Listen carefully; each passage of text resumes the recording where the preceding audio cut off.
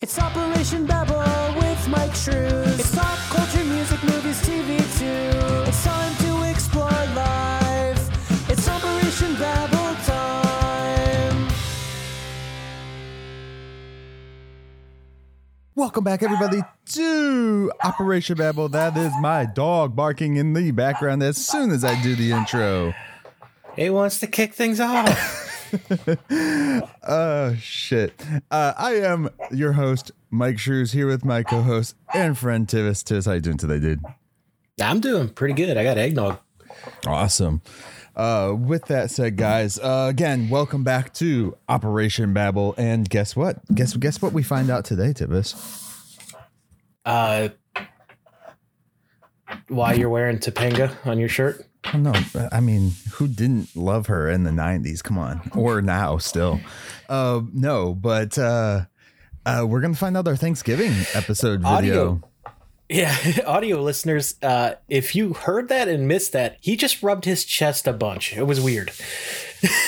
You can hear it in the microphone, I'm sure, because I can hear it in my headphones. Nice audio texture. Yeah, so no, at the end of this episode, we will tell you guys what we are watching for Thanksgiving and what potentially will torture or, please Tivis. So that's always fun. Kind of like his wife. Wait, what? I wasn't listening, so now I'm concerned. Now he has to listen back. So today, real quick, before we dive into today, actually, we should dive into the dirty work of the show. You can find Operation Babble on all social media platforms via Operation Babble. That is Instagram, Facebook, and the Twitter. And you can also see our pretty ugly faces at the Mike Shrews YouTube channel at the moment. We are working on designing and putting up an Operation Babble only YouTube channel, so you guys don't have to suffer through all of my other personal bullcrap videos and stuff. But if you like it, please subscribe. I would love it, because it's easy to find. Also, I think at YouTube now we have the new handle, so it's actually at youtube.com/@ Mike Shrews with the MYKESHREWS, and that's how you can find that YouTube channel at the moment. I did not put it in the scroll here, but if you're watching the video, you are already at the YouTube channel. What else do we got? You can also email us at operationbabble@outlook.com. There you can suggest movies for us to watch, suggest shows, music, people for us to try and interview, or if you yourself are in the industry and you want us to come on and do a little interview and pitch your products and stuff, not products, content, whether it be a YouTube channel that you run yourself or an Instagram page or photography, anything within the realm of the entertainment, of course, that's what the podcast is about. So definitely email us there at operationbabble@outlook.com, or you can reach out to us again on all the social media platforms. And you can also join the Operation Babble Facebook group by just going to facebook.com and searching Operation Babble group.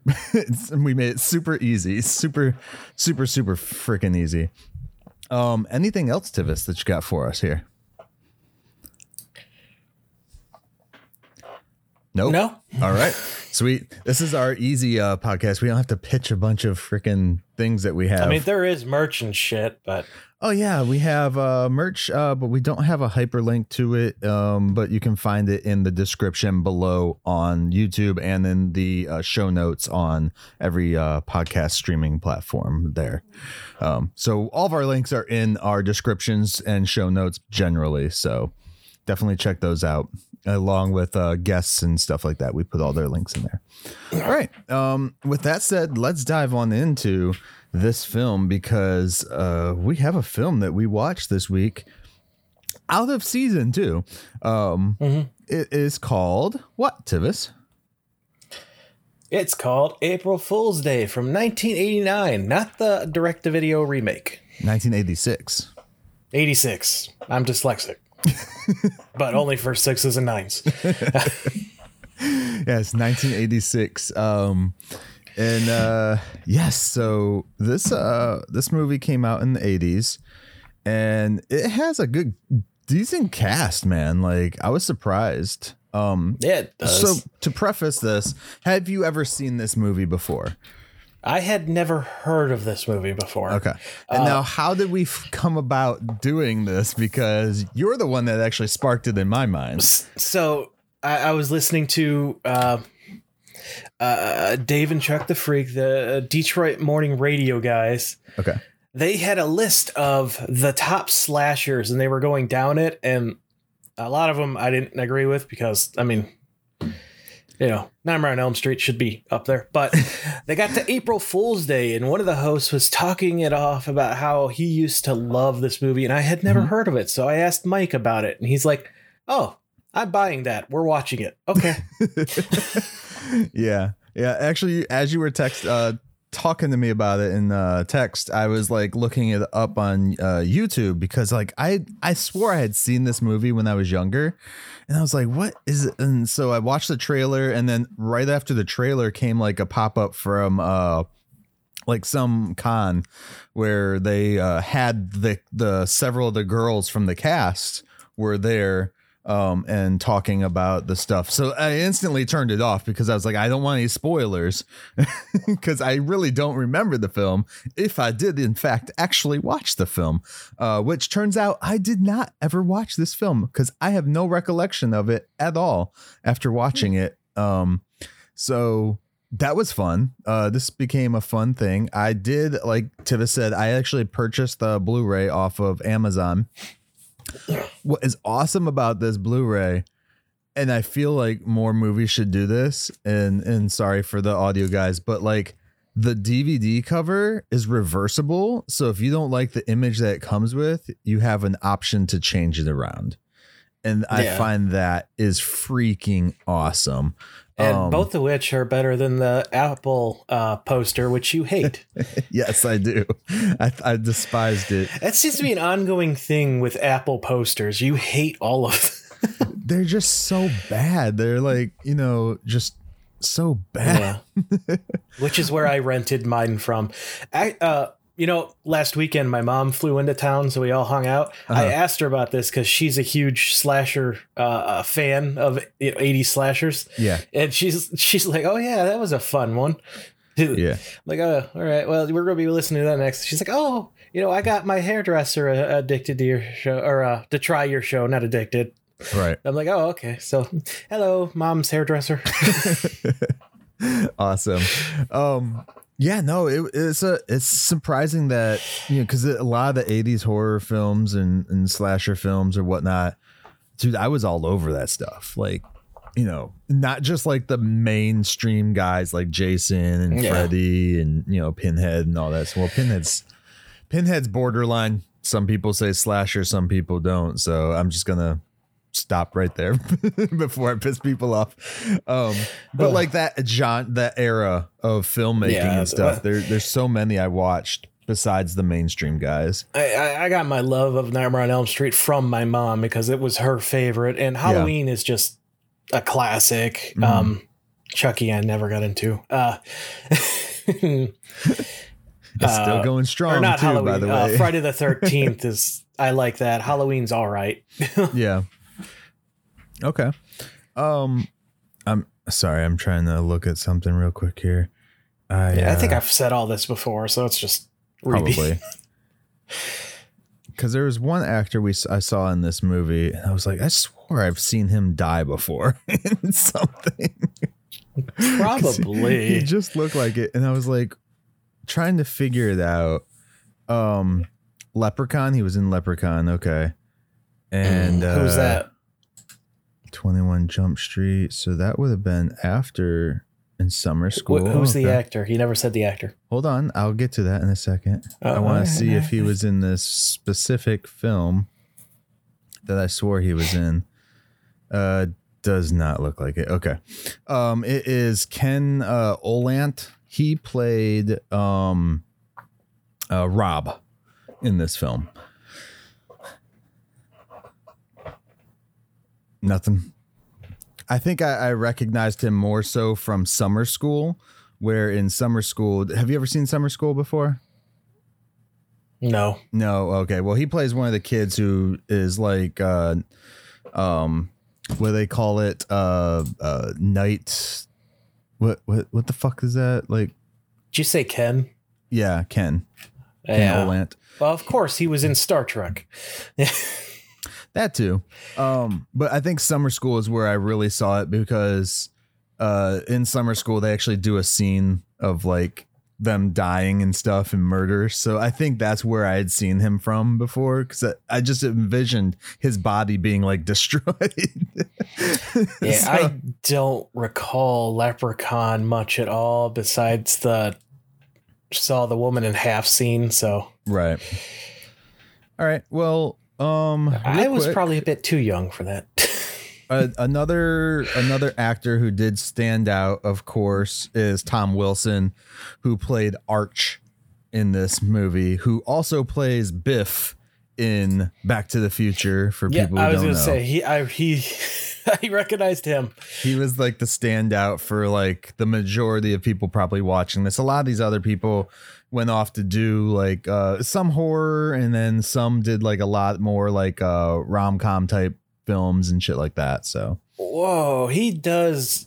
I did not know he did voice work, and I was not expecting to see all those SpongeBob credits. Tom Wilson, yeah, he does he's like the angry guy a lot of times in SpongeBob. You didn't know that? No. Oh man, yeah, he always, it's like that's the guy's, that's his voice. Like I didn't even need credits to know that. Let me see here. Jay Barker, he plays Harvey, the guy who just like shows up with them for no reason. He was another Star Trek guy. One episode of Star Trek. A lot of things that we've been watching recently, there's somebody connected to Star Trek. So I don't even There need really to, are. there's like it you know, you have like the the 7 things of Kevin Bacon. I'm like, there's like a one thing for Star Trek. You don't even need, everybody and their brother has been in Star Trek apparently in Hollywood. He was in It has been Incredible going Hulk. for how long? You know? Yeah. He was also in the Incredible Hulk Returns. This is Jay Baker. Ow. And I punched my desk. that would have been one of the original movies for the Incredible Hulk, the made for TV ones. Probably Yeah. right after the trial or right before the trial of the Incredible Hulk or some shit like that. Yeah, I believe it ended with the death of Incredible Hulk. Yeah. But he didn't do a whole lot. So, and then of course you have Deborah Foreman, who plays Muffy. Great job. I want to talk about this without spoiling it before we spoil it. just That's a little a first. All right. bit. Just a little bit. Because okay, so the acting in this film, what did you think about I it? totally get it. That ending was. And I want to give a spoiler warning before we get to it. So Yeah. but- If you haven't seen this, go check see it out. Yeah. I told because I was talking to Mosier last night and I was like, dude, you need to watch this movie before I spoil the shit out of it for you. So I told him, like, watch it before you listen to the episode. So hopefully, Mosier, you did, because we're going to spoil the shit out of this movie by the end of this podcast. So I will give a spoiler warning before we dive into it. So Tivis, just be careful. Okay. Yeah. So, but Okay. like, as far as the acting, what did you think about the actors for this movie in '86 and stuff like that? Because we've already had a bunch of good films at this time too. So I'm just curious. Out of the ones we've watched that came out around this time, I thought,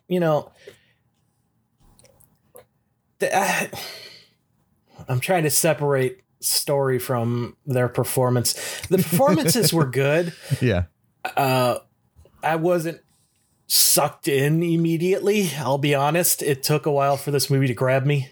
Right. But I thought that and I was actually, the trivia on this is fascinating, by the way. I've been slowly going through it as you've been talking. That's why I've been half here. The cast actually assembled at a hotel in Vancouver just prior to filming and began hanging out with each other to try to build a rapport and make it more believable that they were all friends. And I think I think that worked. Yeah.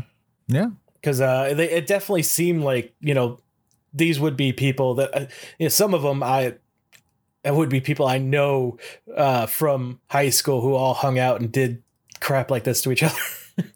Right.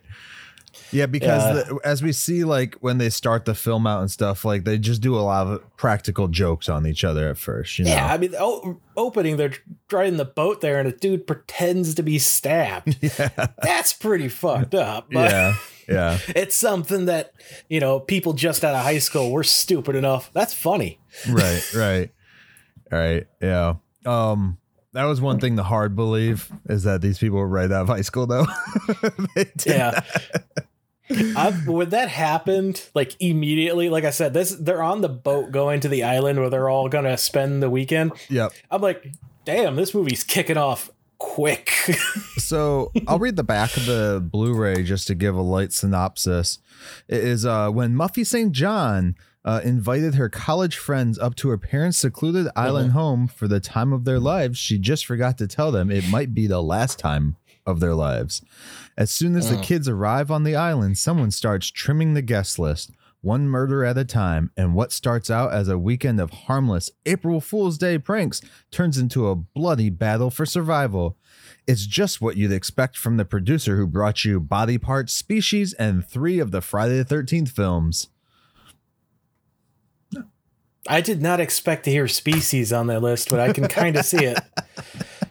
God, that is a movie I have not seen in decades. Oh, I used to watch all of those movies because there are like 4 of them, I think, like Species Awakening and oh man, yeah. So that's a synopsis. So I thought the acting was good for, what they were given script wise and stuff. I didn't find any of them to be like horrendous actors or anything like that in this film at all. There was the camera movements for sure. Like there's a lot more shaky cam or hand cam movements in this for sure. And I enjoyed some of that sometimes. There was one part where I was just like, can we stop moving, please? I don't see what's going on. But yeah, as far as that all goes, that was good. And then I think we should go on. Oh, I was gonna say, it sounds like they they were all pretty like together on set too, because they did not have a problem talking back to the production crew at all. There's a quote here from Amy Steele, who played Kit, who's like, at one point she was approached by a producer who voiced concerns that she was gaining too much weight, and she responded, well, you hired this amazing caterer. Whose fault is that? Nice. I did like the fact that this film has gained a decent cult following, which is another surprising factor for me that I'd never watched it before. Yeah, well, part of that is because the violence in this is actually not that bad, and they were able to trim it a bit to play it late night television often. Yeah. It kind of... How did I miss it? I saw Puppet Master. For me, when I was watching it, the quote unquote violent scenes and stuff like that, it was starting to remind me of like I Know What You Did Last Summer type film, where they don't really show the murder itself. You just see the aftermath of it in this film. Yeah. That's funny you say that, because there's also a list of alternate versions out there, and I have this just because I thought you would get a kick out of it. It's not gonna spoil nothing, right? No. Okay. The Swedish version omits all violent scenes to the point of absurdity, making characters disappear from the story for no logical explanation. That's funny. Wow. Okay. So what did you think though about the violent level? Did you because I know you're not like a big gore guy, so did you enjoy that better? Yeah, this was actually not a bad movie at all for any of the it was a good amount of like it made sense for the story, but it didn't overstay its welcome. You know what I mean? Right. So yeah, I thought it was a good amount. Okay. I do know there's an alternate ending to this film. I'm trying to find it. I see it now. Is it on IMDb? Oh no, wait! I'm reading alternate versions again. I'm trying to find it again. I thought I had it pulled up, but it didn't. Well,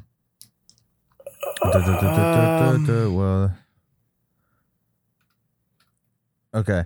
So, they did plan to have a sequel to this. That's interesting. You know, those slashers, they always got to do.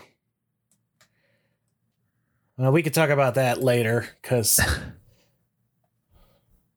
it's hard to imagine how you do a sequel. Well, where the heck is this at? I'm sorry, guys. Apparently there's a novelization as well with more character details and subplots that got cut from the film. Okay. I'll pick that up. That sounds interesting. Right. I would definitely pick it up. I would pick everything up. I'm sorry. I can't find the damn thing, but I heard one of the actors talking about it because she said she went out and shot the ending. I found it. Did you? Yeah. Okay. So we'll talk about that after the fact, I guess. So I guess let's just dive into spoiler shit because. All right. I'll put it in our chat so you can see it later. For spoilers, guys, we will be spoiling this movie. We definitely recommend you watch this film before listening if you've never seen it before. Definitely recommend watching it because it is worth the watch to get up to everything and see everything yourself. So, Of the classic horror movies that Mike has subjected me to, this one is probably near the top of the enjoyable list. Okay. And like I said, like the gore level and stuff, it just reminds me of I Know What You Did Last Summer.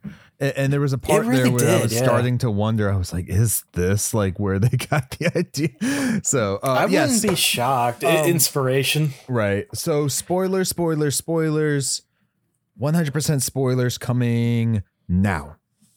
All right. Fuck that scene with the snake. Right off the bat. Skipped through that. Fuck that. I as soon as that scene came on, I was like, oh, look, a real fucking animal. I forgot they did that before. Yeah. And then I started looking at it and I was like, oh, wait, it might be a puppet. I couldn't tell, honestly. No, that was real. Yeah. So, let's dive on in. So I actually enjoyed the clue aspect of this. Yes. Yeah. They set it up really weird. And like, so they all get to the house and Muff? Is it Muff or Muffy? I think it's just Muffy, but they call her Muff. Because her twin is Buffy. Yeah. Yeah. All right. Speaking of, one of these girls actually looked like Sarah Michelle Gellar a little bit every so often. I was like, damn, that's like weird. They almost didn't go with this actress either. For Muff? Yeah. Really? Lena Quigley was originally cast as Muffy. She plays it perfect because like they first get there and she's like, you know, super excited and all this stuff and playing along with them and being their friend.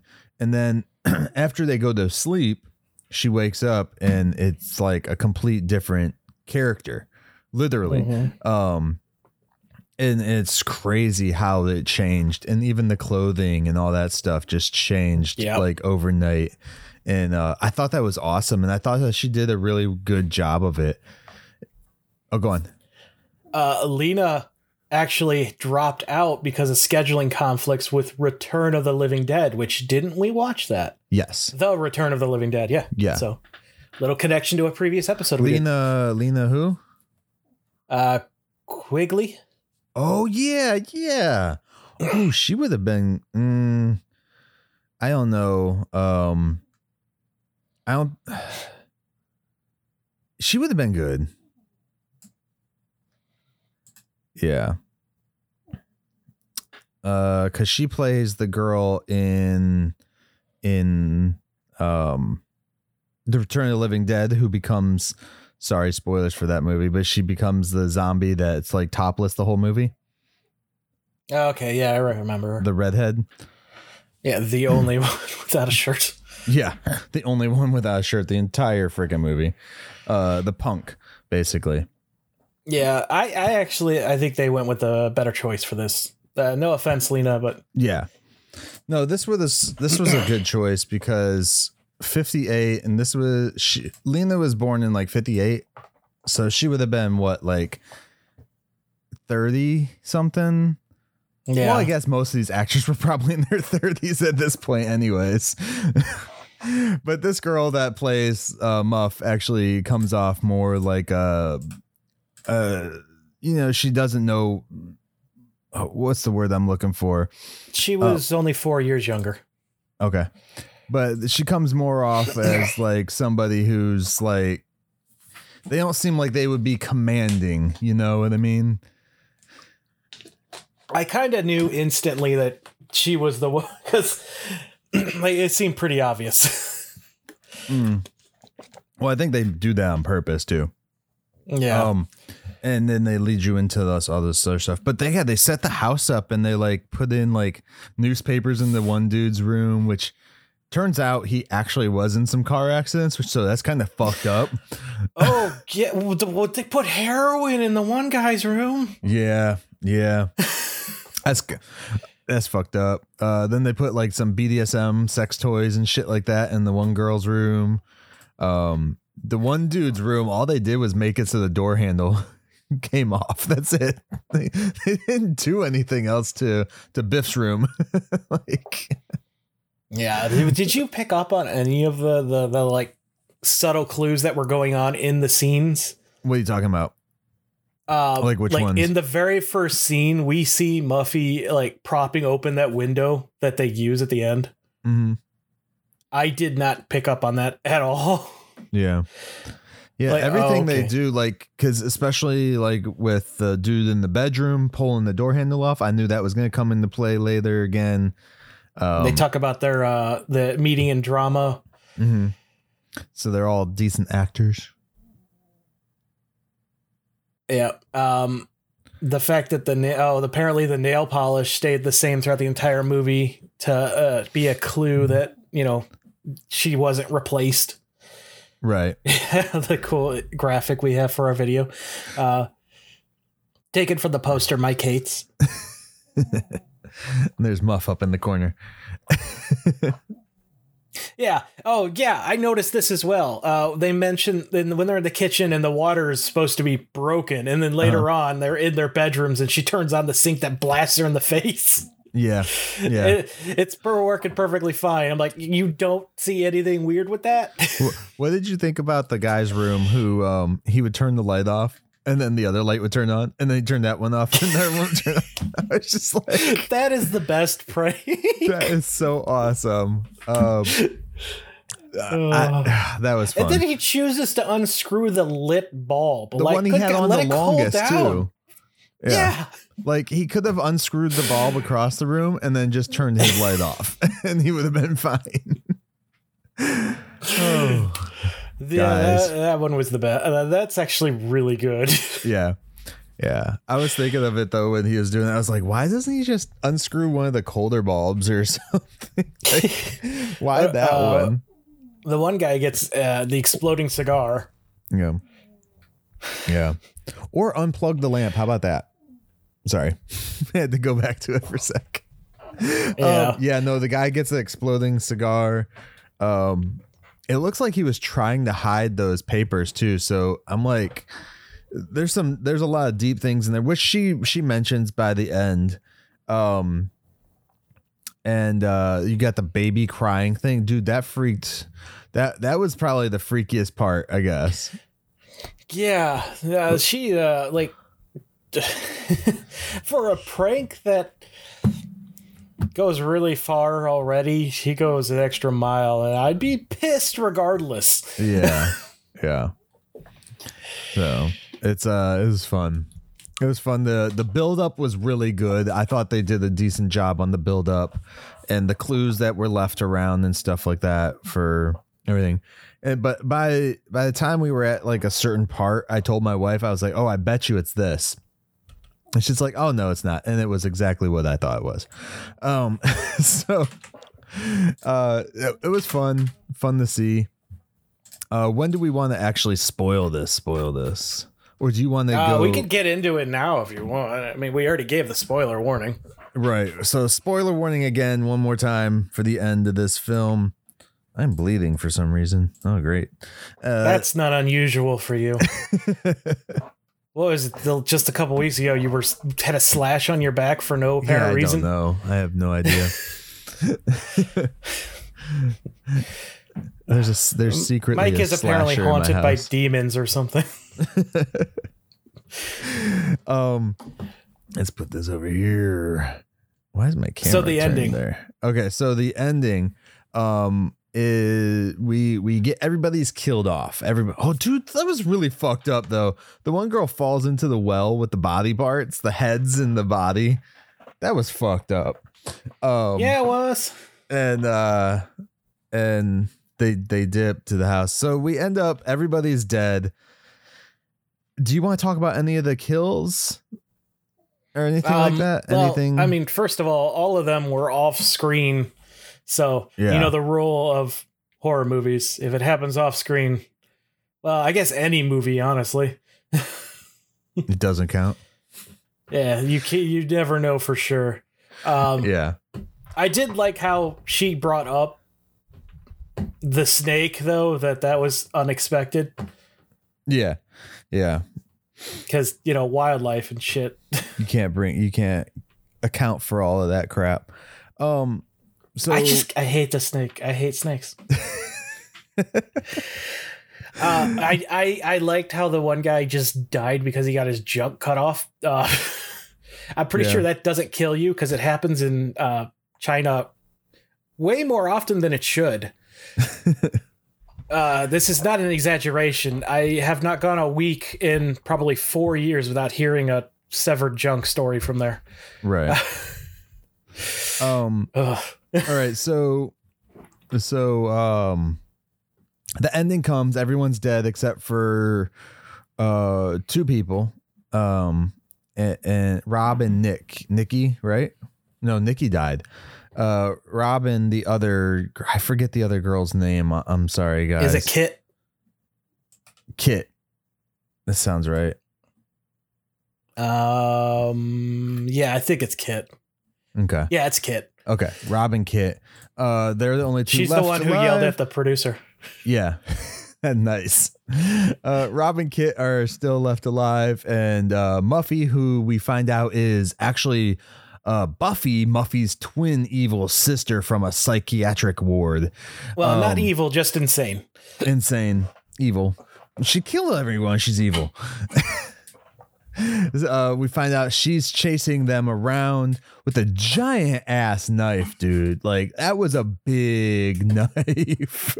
Yeah, it was. That was crazy. Like, she's real lucky they didn't find anything to defend themselves with. Right.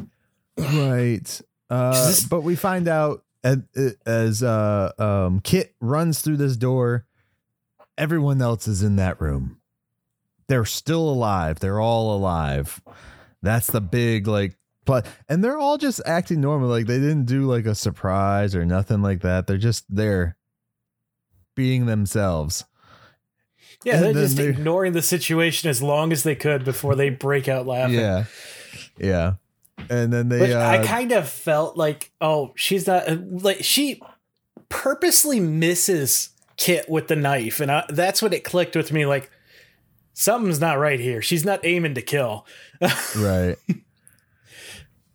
Yeah, it was yeah, she's really, so we find out that basically what's her idea, Tivis? Do you want to say it or I don't know if I could say it in her words exact, but basically she wanted to scare the shit out of all of them. Have the you're talking about, she wants to open a bed and breakfast horror themed murder mystery. Yes.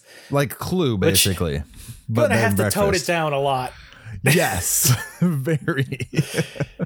But she does say, well, at least those people will know about, what's going on before they get here. And so I'm like, wait, oh, you used your friends to, Test it out, but didn't tell him. The only one who knew was her cousin and the ferryman and the cop who turned out to be her uncle. The ferryman, the cop, the guy who worked on the ferry, and then her brother. Because I forgot about the guy who worked on the ferry who got crushed. But the one dude's her actual brother. It's not her cousin. Is it her? Oh, that's right. That's right. Yeah, that was her twin. Yeah. So it got weird. She's really lucky that because who was it? It was Harvey, played by Jay Baker. He had a gun. Yeah, he did. We clearly doesn't she? She mentions that she almost got shot by him at the end, didn't she? I don't recall her saying that. Because when she was going through stuff that she didn't account for, the snake and I think it was with Harvey. Okay. I assume because we didn't see Harvey find a body. Generally, it was like they found something and then they got killed. Generally, anyways.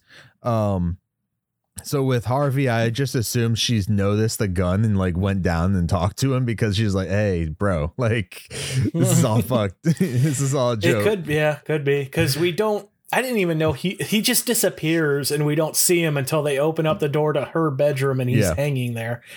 Yeah. So, it's fucked up, man. But we get all these breakdowns of just like she wants to do this bed and breakfast / murder mystery place with the house so that she can afford to pay for it because her dad does want to give her the house, but she has to prove that it's a lucrative thing. Otherwise, he's going to sell it off to somebody else. Yeah. So, which, I mean, there's so many of them now. It's pretty clear she's got a good idea. Yeah, especially for back then. Like, come on, like, yeah. How often were these a thing? Like bed and breakfast was definitely maybe this a movie thing. Inspired the rise of right. All these like, she's so lucky Rob didn't kill even like she's explaining everything to Kit. And Rob is still trapped in the pantry as Skip comes up behind him and like peels off his wound and puts it on his face. He's freaking the fuck out. He still doesn't know what's going on. He runs out into the room. I'm actually wondering if this was semi-inspired by Clue, which came out a year before. Yeah, that's what I was wondering too. Because it definitely has that feel. Like I said, it does have the feel of like a I Know What You Did Last Summer too, with like just this basic story. Like, because we see like the ferryman's son or whatever gets like mangled. So then Skip, they make it seem like the ferry guy is back and like killing them off and stuff. So I was like, oh my God. Yeah. I know it's not where I Know What You Did Last Summer got the idea, but it's very cool that, well, they might have, because in the I Know What You Did Last Summer book, no one actually got killed. They did that just for the movies, and the writer of the book hates it, by the way. Yeah. So, yeah, I enjoyed this film way more than I thought I was going to. Yeah, it like I said, it took me a bit to grab me, but once it did, and that ending did not see coming because, with slasher films, people being alive at the end is a rarity most of the time. So to see all of them, like this was all fake and staged, I'm like, there's another. Okay, that's unique. There's another movie kind of like this that I've seen, and I don't really want to say what it is because I don't want to spoil it for other people. But they do somewhat the same thing, except it doesn't end in all happiness for everybody. If people want to know what movie that is, reach out to me privately, but I don't want to spoil it for everybody else. So, do that. But yeah, there's another film out there that I've seen in the past that did like almost the exact same thing, but it does not end in like everybody happy and hugging and spraying each other with champagne. So this was the first for me where I've watched a slasher film and, you know, it was all like hugs and fun time and everybody was happy and shit like that. And then we go to Muff's room. And there's a present. First, there was a noose hanging in her doorway. And I was like, oh, shit, she's going to accidentally hang herself because she's drunk. Like, I thought that's how it was going to end. Like, you know, because it was a slasher movie. Somebody had to die for real, you know, because no one died in this entire movie. No, not at all. And then we get Muff. She opens this package that just happens to be on her bed. And it's the Jack in the Box, which comes back into play because it was a Jack in the Box that she found in her basement at the very beginning of the film, which brought back memories from when she was a kid and had a practical joke played on her with the Jack in the Box. So where like a demon, like alien xenomorph creature popped out of it. It was weird. But then as an adult, she's like popping it, you know, turning it in her bedroom right now. And she stops right before the thing pops out. She does the same with the one in the basement, which I thought would come into play, but it didn't. Right. And then she grabs it again and turns it really fast, real quick, just to make it pop out. And as it pops out, somebody's behind her with a knife and they grab her by the throat and slice her throat. And she screams in pain and agony and then realizes it's fake. And it's the one chick, the girl that she fucked with the baby noise. Oh, what's her name? You got her name? Because she didn't really have a big part in the movie. Clara? Maybe. Clara or Clara, Nan? yeah. I think it's Clara. Okay. So, she grabs her by the back of the hair and slices her throat. And then it is Nan. I'm sorry. It's Nan? Okay. I picked the wrong one. She does that. And then we get the reveal that was fake too. So then you actually do end the movie where literally nobody dies in this film right here. And I like the fact that they showed the cool special effect back in the 80s, because like I feel that's how they did some of those effects in the 80s, was like they just had like the little baby plunger thingy, like you use those to suck boogers out of babies' noses and stuff, dude. And like they just had that to push the blood out on the backside of the knife, and I was like, that's really cool that they showed that, because that's actually showing an effect. And I don't think like back in the 80s we were really showing how we did the effects as much to the wide audience. So that's pretty cool to see that. But I just love the fact that like she thought her neck was slit, so she was like in pain and holding it. I was like, wait, you can't feel it? Like, yeah. For those interested in this, if you enjoy this, they actually talk about it in Going to Pieces, the 2006 documentary Rise and Fall of Slasher Film. I don't know if you've ever seen that, Mike. I don't remember. I've seen too many of those. But this was that scene. The director actually fought to get added because he wanted the Jack in the Box to be relevant somehow. Right. And I can only imagine that there were plans. Probably it's in the novelization for some scenes that didn't make the final cut. Okay. So yeah, I'm real curious to pick up the novel to see what all. Was the novel written before or after the film? After. Okay. Yeah, so I definitely pick it up. I just love the fact that this film ends with 0 kills. It's a slasher movie without anyone dying, and that's pretty awesome. Yeah, it came out the same year. Yeah, it was written by Jeff Rovin. He does embellish a few scenes, but it includes a lot of, like I said, character development and stuff that did not make the final cut. Okay. So there was he did get to use the full script before it got trimmed down. Okay. Cool. Do you want to dive into this? Do you have anything left to say about the film itself before we dive into like the music and this deleted or extra ending, alternate ending, I should say? Well, to lead into the ending, the Paramount executives, because they were the distributor, publisher. I don't know what's the word I'm looking for. Distributor. Yeah.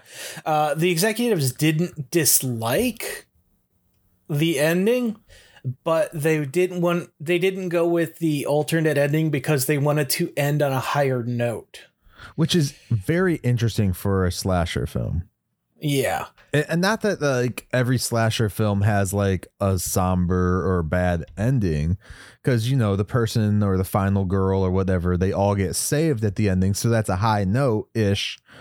But this was like a really high note. It's like, because you're just like, oh, so we just watched one big practical joke. Who's the joke on? Is it on the people in the movie, or is it on the audience who wanted to watch a slasher film? That's, oh my God, that's the practical joke. Because this movie did come out just a few days before April Fool's, by the way. It came out, I think, March 20-something, 27th or some shit like that. Back in the day. So. I don't know. It was March 26th or 27th. I had it written down, but I can't find it now. All right. So do you want to go into the alternate ending then, since they did not use it? Yeah, go for it. Okay. Or you want me to read it? Much longer. The film originally had a much longer and more twisted ending. In the original script, after Muffy reveals the whole weekend was set up, the guests leave, except for Rob, Kit, Chaz, and Nikki, who sneak back to the house to prank Muffy for revenge. Wait, which one was Skip? Skip was the guy who got hurt on the boat. No, that's her brother. This Skip is her brother. Is it? Yeah. That's weird. Skip cracks and attempts to kill Muffy in a jealous rage, probably because he wants the house, maybe.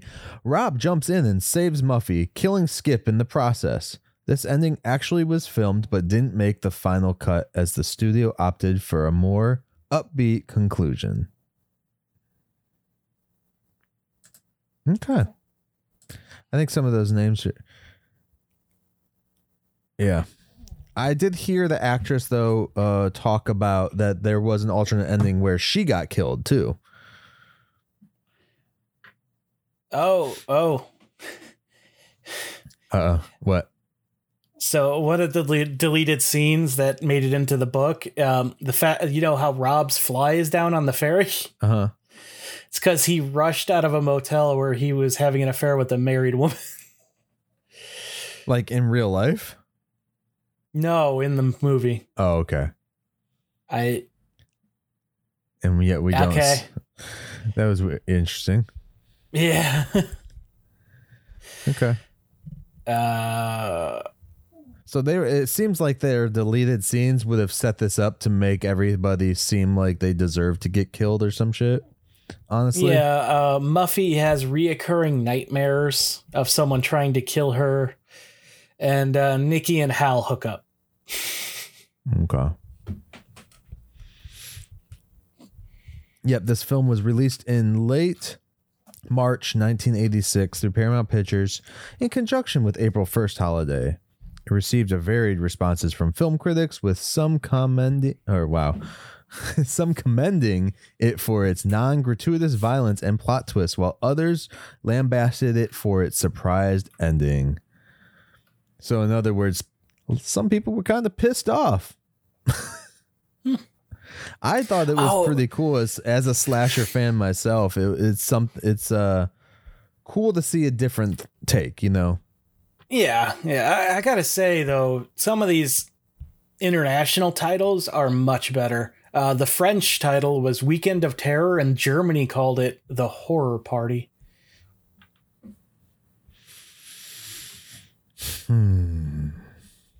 I don't like either of those.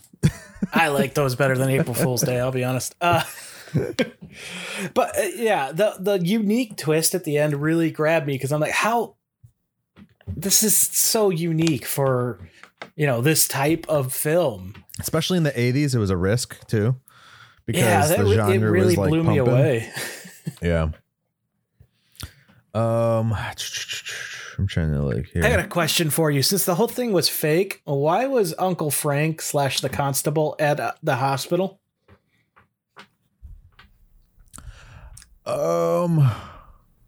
Did they call the hospital or did he call them? Because I felt like they called the hospital, so he must have been waiting there for them. Probably. It's just to like cover it. Yeah. Yeah. Yeah. I can see that. Oh shit. I don't have much else on this, dude. Like, I just enjoyed the film itself. Oh, there's the music. I wanted to talk about the music. Yeah, you want to talk about the music? So I popped this DVD in, or the Blu-ray in, I should say. And it starts off with the song Too Bad You're Crazy by Jerry Whitman and Charles Bernstein.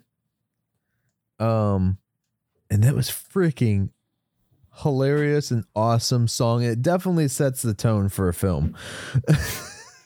Which they also do play if you don't have the DVD or Blu-ray. It is played at the end credits as well. For those people who do go out and watch it or have watched it or anything like that. What did you think about that song in general? Or did you hear it at all? I heard it. Like it was all right. The beat was like do do do do. Yeah. Not do do do do do, but dun, dun, dun, dun, dun. It's not something I would buy, but it was it was a good choice for this. Yeah.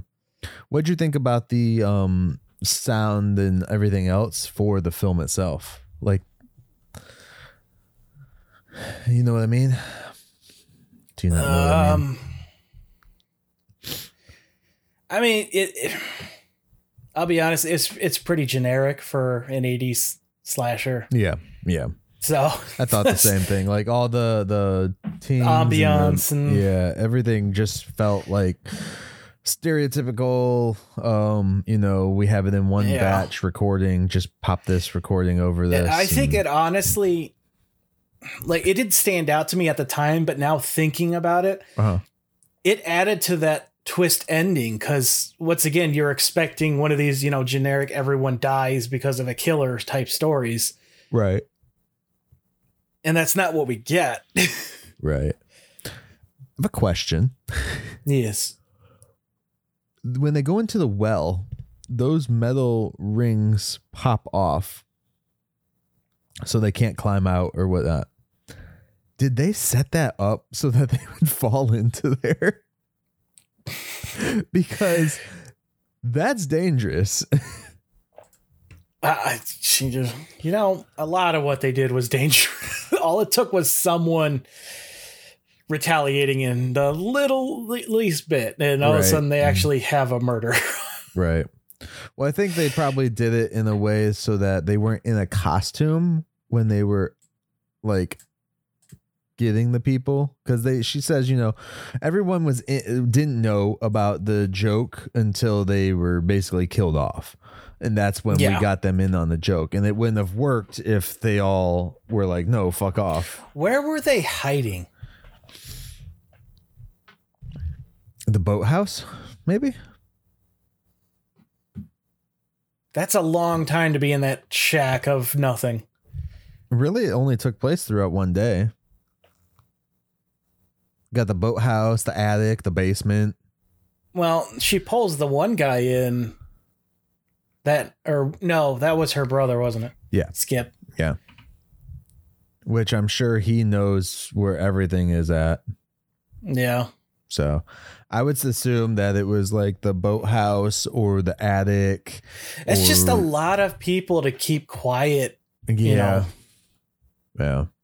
And a lot of dummies, like the bodies and stuff. Like, Mhm. because you get like the heads and stuff, they explain those, but like the full bodies, there ain't no way that guy was hanging by that one rope like that and wasn't actually dying.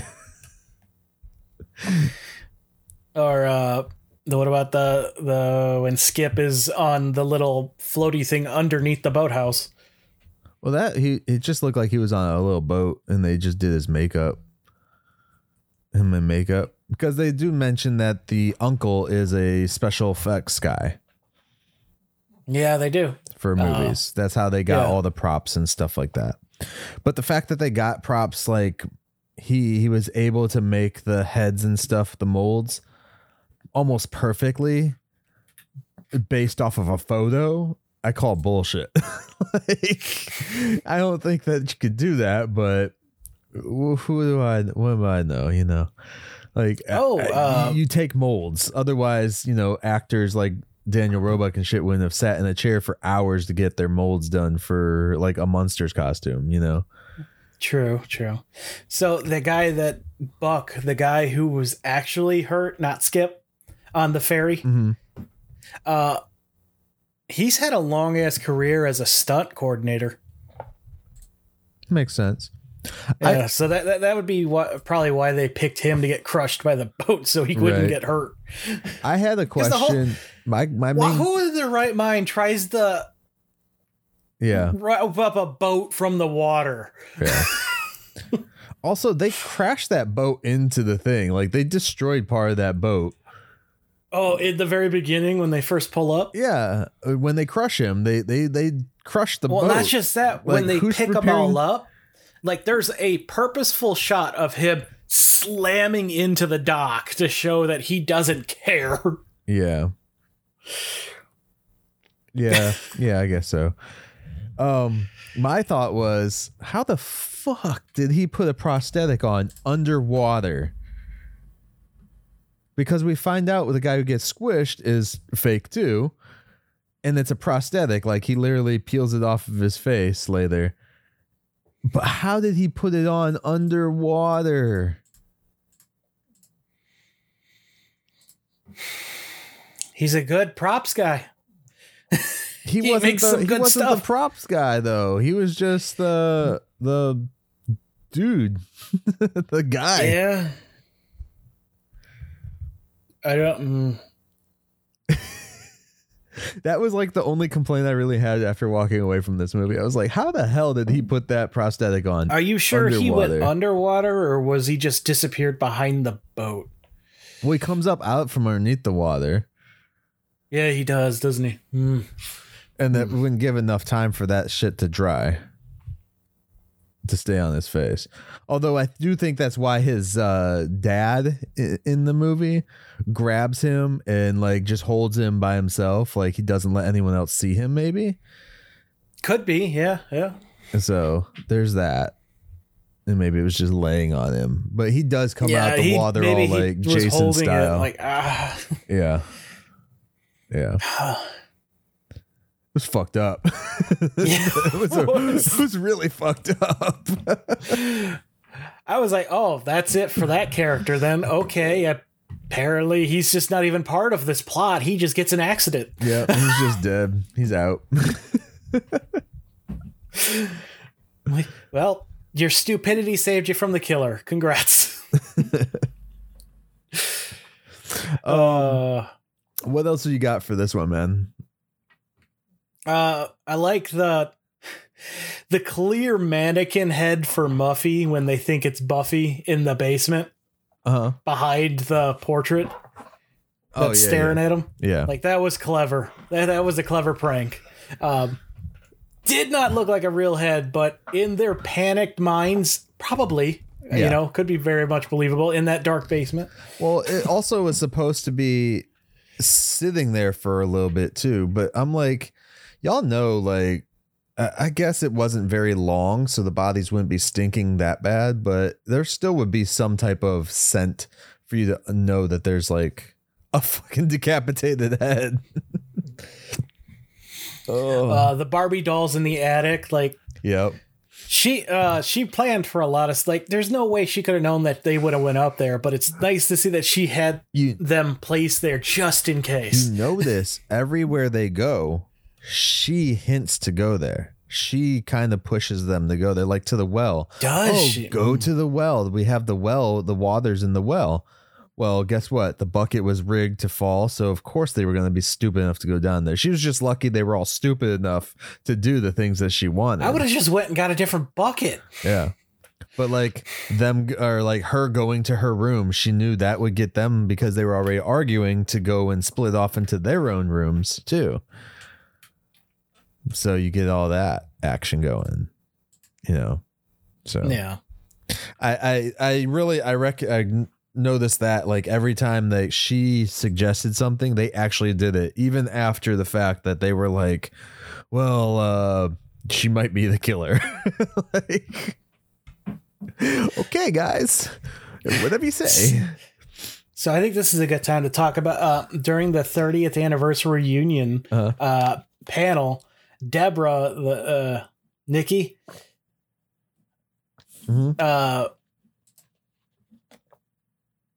yeah, the girl who played Nikki. Yeah.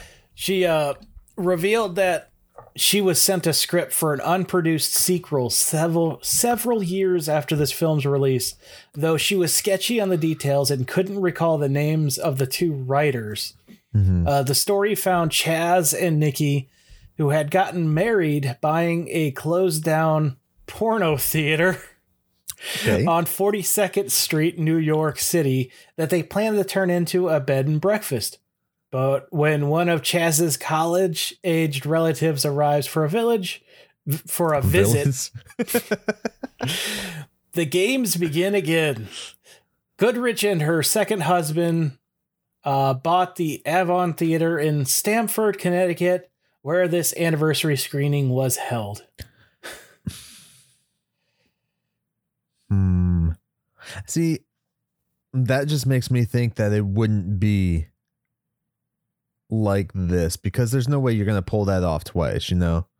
No, people would be expecting it. Yeah, people would expect it. You'd have to do something, some kind of different twist on it or some, you know. Oh, here's something. I don't know. You I know you're not much of a gamer, but you do play the what I like to call interactive movies type games. Until Dawn.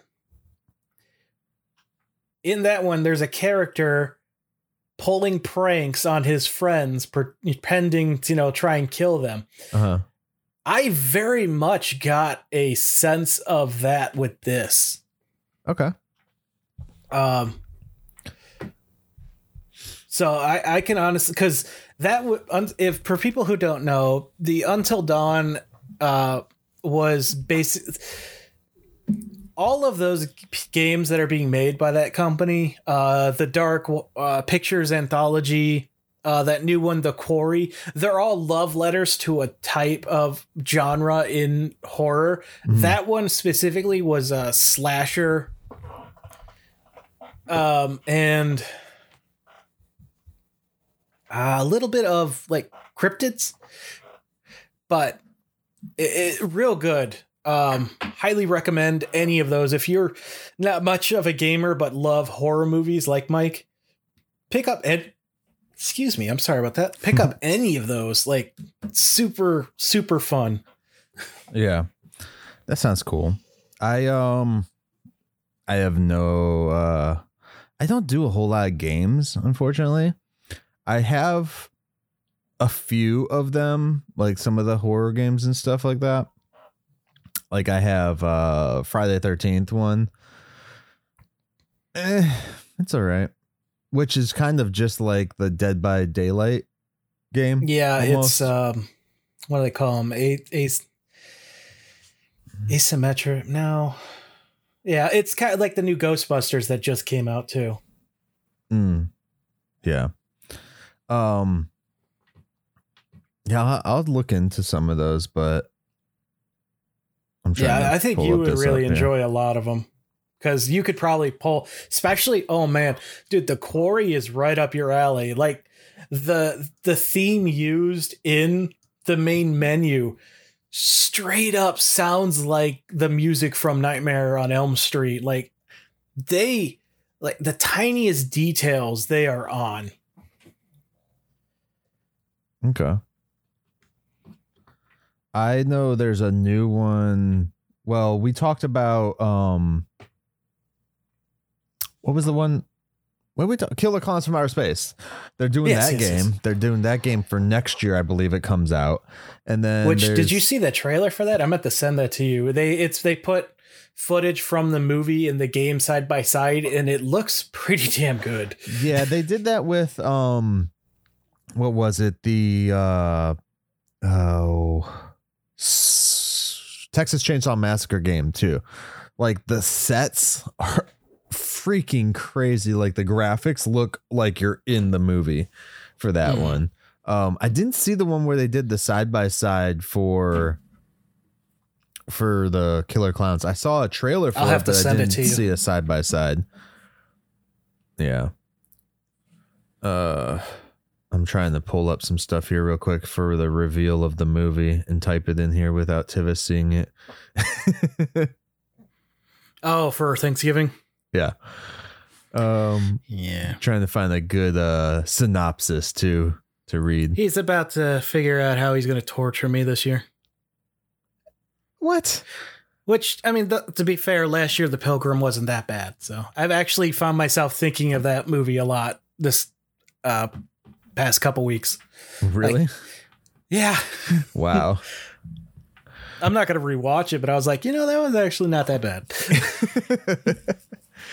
See, I can pick good things, man. All right. So do we want to close out on April Fool's Day then, dude? Finish it up. Yeah.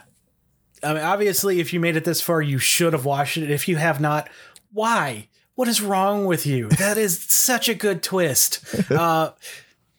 You ruined it for yourself. And I also don't see them. You should doing feel bad. I don't see them doing a sequel. I'm surprised they haven't remade it. I know there's other movies out there. Well, they did that direct video one, which I'm curious to see what they would have done different with that one. From when though? What year? April. Because I looked up, there was some April Fool's movies. 2008. Yeah, that's not the same type of story though. That's a completely different thing. It says it's a remake of the 1986 film of the same name. No way. Because it says a year after an April Fool's Day prank, which resulted in the death of one of their set, a group of friends find themselves targeted by someone who is out for revenge. That's their thing. This is more like a fucking I Know What You Did Last Summer. So maybe that's what it is. Maybe it's not an actual, there's not a twist. It's just a fucking serial killer movie. I'm tempted to watch it, but at the same time, I'm like, I don't know. It's got Josh Henderson in it, though. Oh, yeah. The Butcher Brothers made it, and they said that they wanted to make an R-rated April Fool's Day. So the 1986 one's R-rated. What the fuck are they talking about? R-rated. I guess R-rated for today's, because I would say that this would be PG-13 today.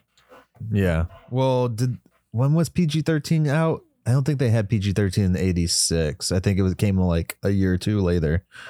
Or 14 at most, which we haven't had a 14 movie in years. What do you mean, like TV 14 shit? 14, yeah. Yeah.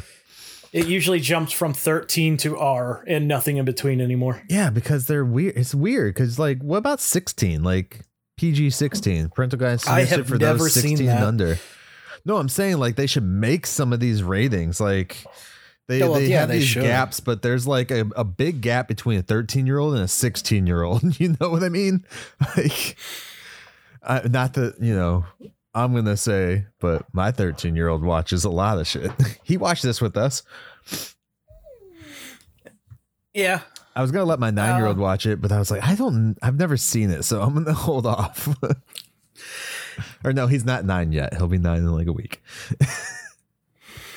All right. So yeah, I definitely do recommend watching this film. It's definitely worth the watch. Unfortunately, if you've listened to this, you got the reveal taken away from you, but it's still a cool film. I thought I'll probably rewatch it. I mean, I freaking bought it on Blu-ray. I'm definitely going to have to rewatch it to make it worth it. I do remember though. Did you check out the extras at all? The extras on here on the Blu-ray are a bunch of interviews.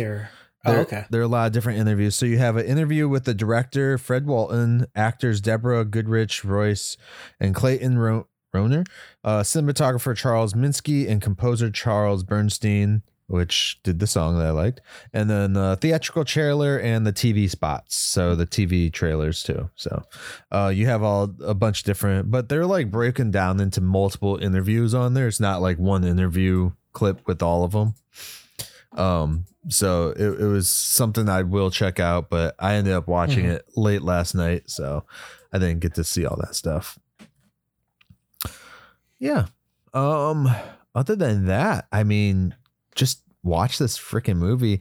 I would like to see somebody watch this one and then watch the 2008 one and let me know their thoughts on it. Like if you've seen April Fool's Day 86, go and watch April Fool's Day 08.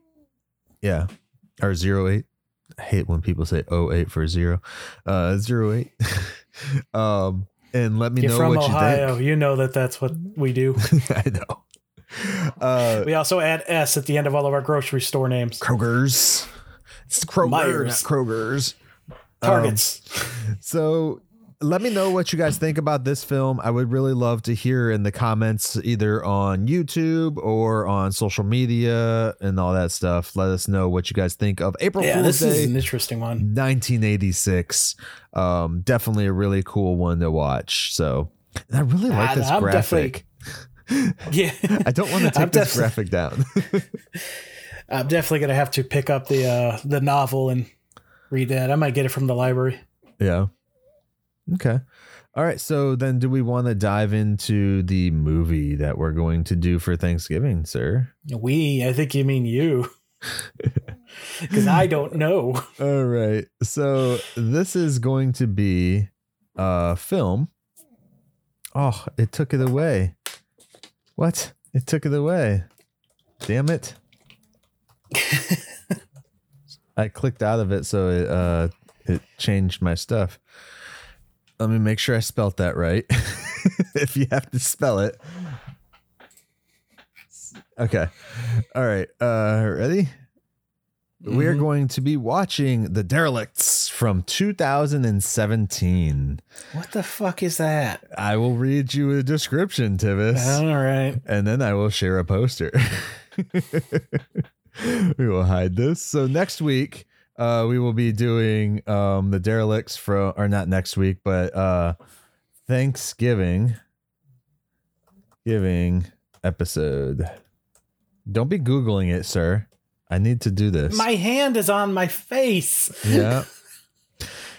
A Thanksgiving episode is The Derelicts from 2017. Mm-hmm. Yeah, I already heard that part. Let's hear the synopsis. I will put the poster up. I don't like how much you're laughing. There is the poster. What is that? What is? I gotta get a bigger. The Derelicts. Is that a teddy bear? The Derelicts. Hobos invade an upper middle class home on Thanksgiving. Why does he have a teddy bear on his head?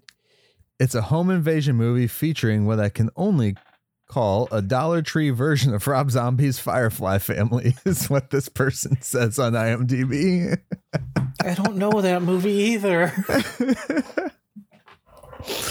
The Firefly family is the family from The House of a Thousand Corpses, Devil's Rejects, 3 from Hell movies of Rob Zombies. Oh, is that where Bray Wyatt gets his fireflies from? Probably. Oh, he owes Rob Zombie some money. Ooh. Well, you know he's a huge fan of horror, so Yeah. he was trying to make a horror movie. First, if he did it, it's paying homage. If Vince McMahon came up with that title, Vince owes Rob Zombie money. He also owes everybody else money, including the hoes he slept with. That's true. Yep. All right, so next thing for our Thanksgiving episode, we will be doing the Derelicts. It's from 2017. Bless us, these gifts we are about to receive. I don't want to. This will be the Let's get this last out of the way. horror film that I pick, or scary movie, I guess, I will pick for Thanksgiving for the next year at least.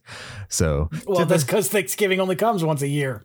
no, I mean, like next Thanksgiving, if we do an episode, I won't pick a scary movie. We'll leave it back up to the audience next year. I'm trying to look at the names that are in it.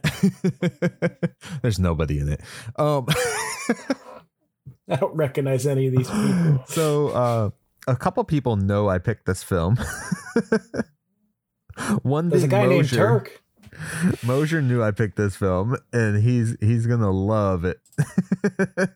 Oh, yay.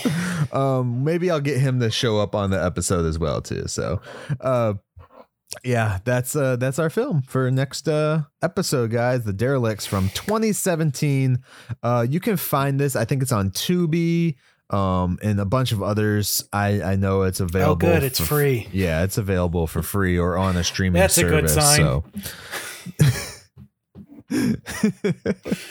I love you, Tivis.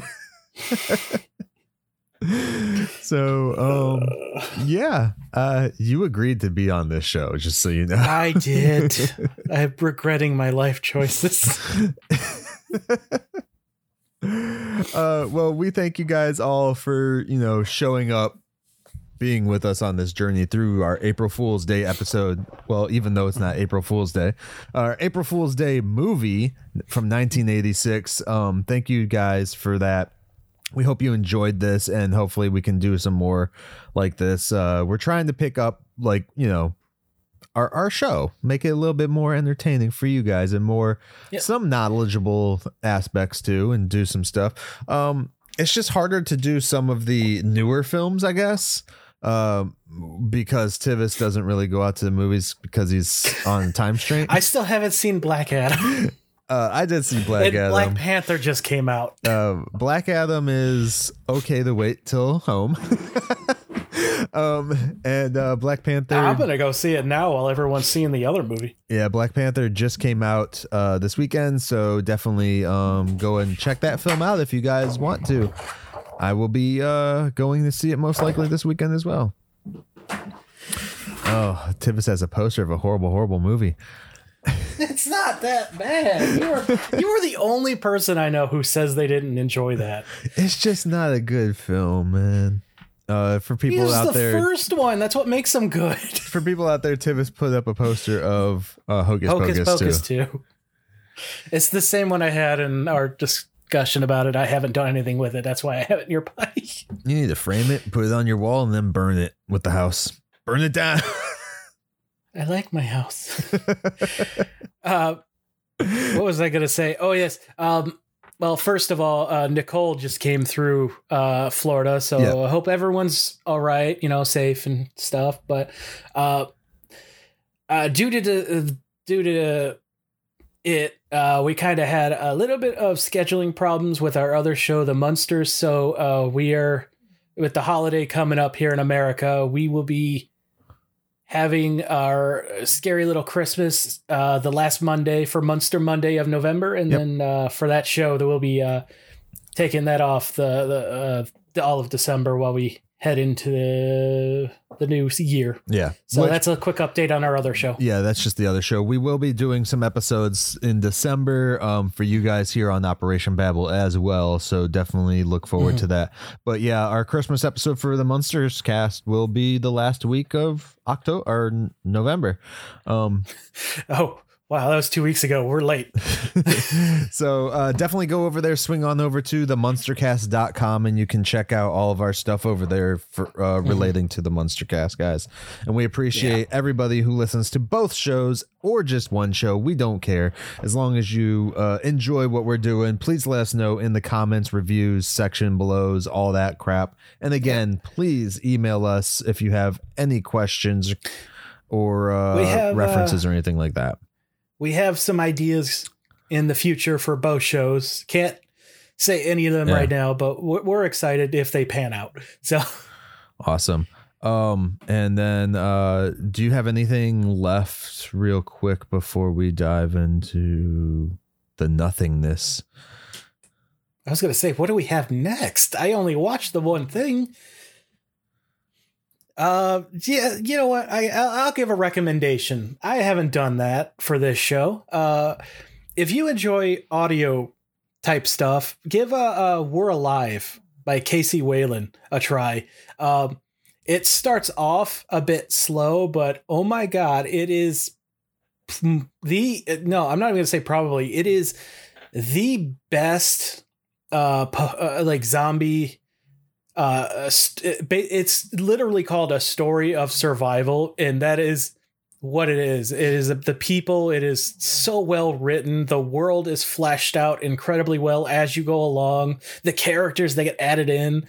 The zombies. Oh my God, the zombies are unique. It's cool. So it's free on any podcatcher, or you can get non-advertisement filled episodes. I think he has a Patreon. I don't subscribe to it, but you can. But it's so cool. It's so well done. They're in the midst of season 2, and they have like a couple of mini series that take place between the two that are fun to listen to. So good. Awesome. All right. Any final words, Tivis? I think I just said it all. That's it. All right. Yeah. Awesome. Tivis, how did you enjoy today's episode of Operation That's what I was Babel? waiting for. I liked it. Awesome. Today, guys, my quote comes from the movie April Fool's Day from 1986 from the character Nikki and Harvey, because we're just going to say Harvey's line right afterwards. Nikki, muff child, mofo, the muffster, muffin stuff. Harvey, muff dive. Peace, guys. Later. You just finished another great episode of Operation Babel. You can catch every episode of Operation Babel on all your audio streaming services, including SoundCloud, iTunes, Spotify, Stitcher, Radio Public, and more. Don't forget to like us on Facebook at facebook.com/Operation Babel, and join the conversation today by searching for the Operation Babel group on Facebook. Links also in the description. Thanks and have a great day.